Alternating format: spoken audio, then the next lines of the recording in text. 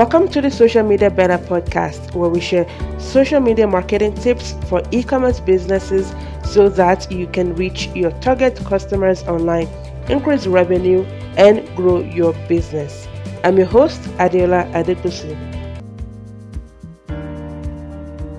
Hey, did you know that Pinterest drives 10 times more traffic than Facebook and Instagram combined?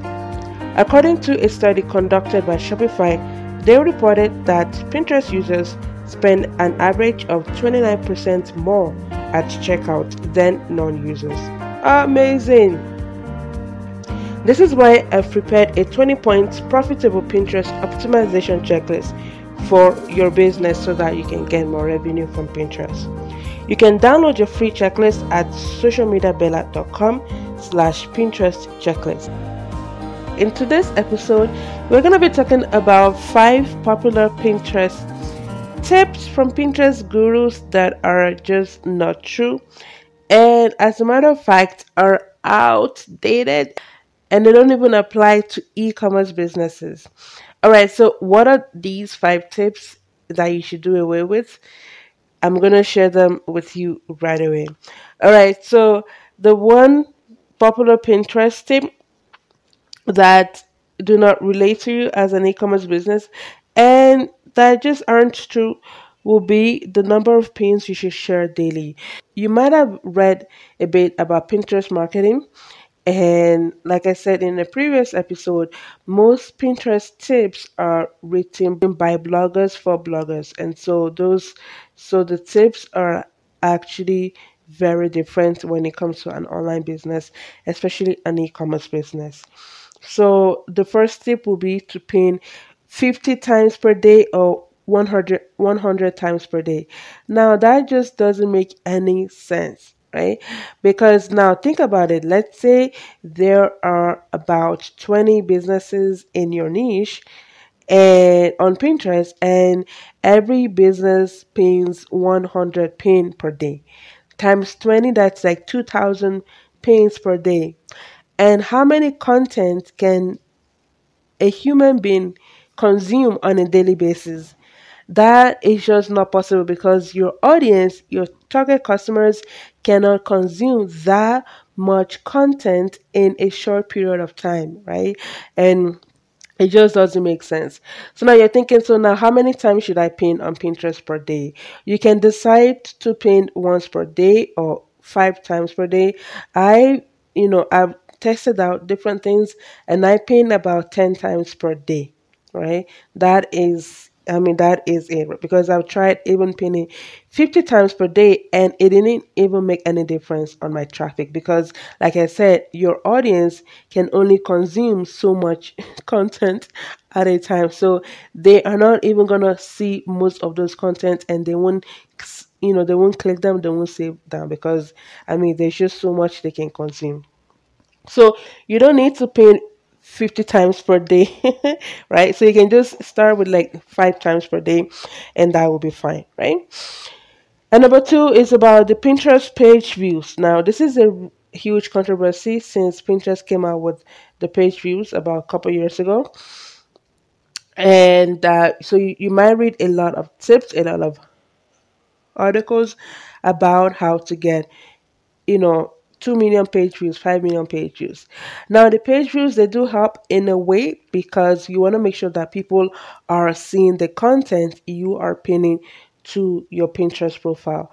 But the page views, they don't actually equal the page views to your website, because the page views, that just summarizes the impressions, so the number of times all the pins on your profile were the number of times they were served or they were shown on Pinterest in the past 30 days, right?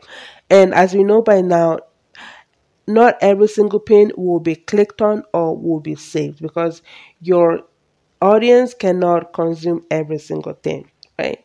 And depending on how many pins of your own you're pinning, right?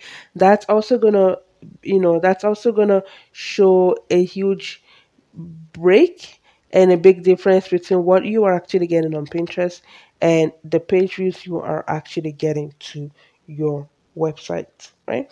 And as a matter of fact, I actually do have a YouTube video where I talked about the 21 popular questions I get asked about how to use Pinterest for business, and I talked about popular um, this popular tip and what to actually do about it to get more traffic to your site if you are getting a lot of Pinterest page views but not so much blog traffic. All right, so the third tip you should do away with will be the ratio of your pin versus other people's pins. Now, this held me back for so long, and I struggled with it for so long because it just didn't make sense, and it still doesn't make sense. And that is pinning more of other people's content than your own content. Now, listen, you are on Pinterest for your business to build your brand awareness, to drive traffic to your site, and to increase revenue, right? For your own business, not for somebody else. So it doesn't make sense for you, for example, to pin 80% of other people's pins and 20% of your own pin. Who will go on Pinterest and maybe even hire a Pinterest expert like myself to be driving traffic to somebody else's website. That just doesn't make any sense. So you can decide to flip that over. So you can decide to maybe pin 80% of your own content and 20% of other people's content. And as a matter of fact, if you're going to be working with influencers or you're going to be getting a lot of customer reviews, customer testimonials, that is still using other people's content, but for the benefit of your business, right? So it's a win-win situation, right? But at the beginning, if you still, if you're looking for content to share and you don't have enough content to share at the beginning, then you can pin a little bit more of other people's pins. But remember that the traffic, the clicks, saves, everything will go to those people's websites, right? And the only way to really drive traffic to your site will be to create your own content, right? All right. The fourth tip will be number of followers. And right now, as of right now, in October 2019, that I'm recording this podcast episode, Pinterest no longer show the number of followers that you have. At least it doesn't show it publicly, even on the back end. Because I've been trying to look for the number of my followers, I can't find it. So on some profiles, you might be able to see it because I have multiple Pinterest profiles, and on some of my profiles, I can see the number of followers, but on some of my other profiles, I cannot see the number of followers that I have. So you might read a lot of blog posts about how to get followers on Pinterest. Now, Pinterest works in a similar fashion as Google, meaning that number of followers does not really help on Pinterest, but at the same time they help a little bit because if you can get more followers, right? So that means that the next time you pin something on Pinterest, those people can see your content, right? So if you can get your Pinterest numbers up, at least you can drive more traffic. But at the same time, you can have a brand new Pinterest profile and get the same impact, right? Depending on the boards you're in and also your keywords and how optimized your Pinterest account is, right? So I mean, it's good to have a large followers on Pinterest, but at the same time, that's not the focus. All right. And the fifth popular tip, again, which doesn't make sense, is how your pins should look, right? So pin images. Now, guys, I've read a lot about, so how your pin should look like. So your pin should have faces, no faces.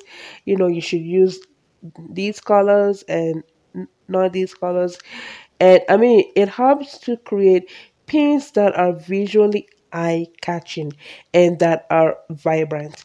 And what I've come to notice is that people are attracted to people. So for me, when I see a pin with a face versus a pin without a face, the pin with a face actually grabs my attention. Like it draws me in versus a pin with a cup or just something random, right? So, guys, the good thing about Pinterest is that you can test out different things.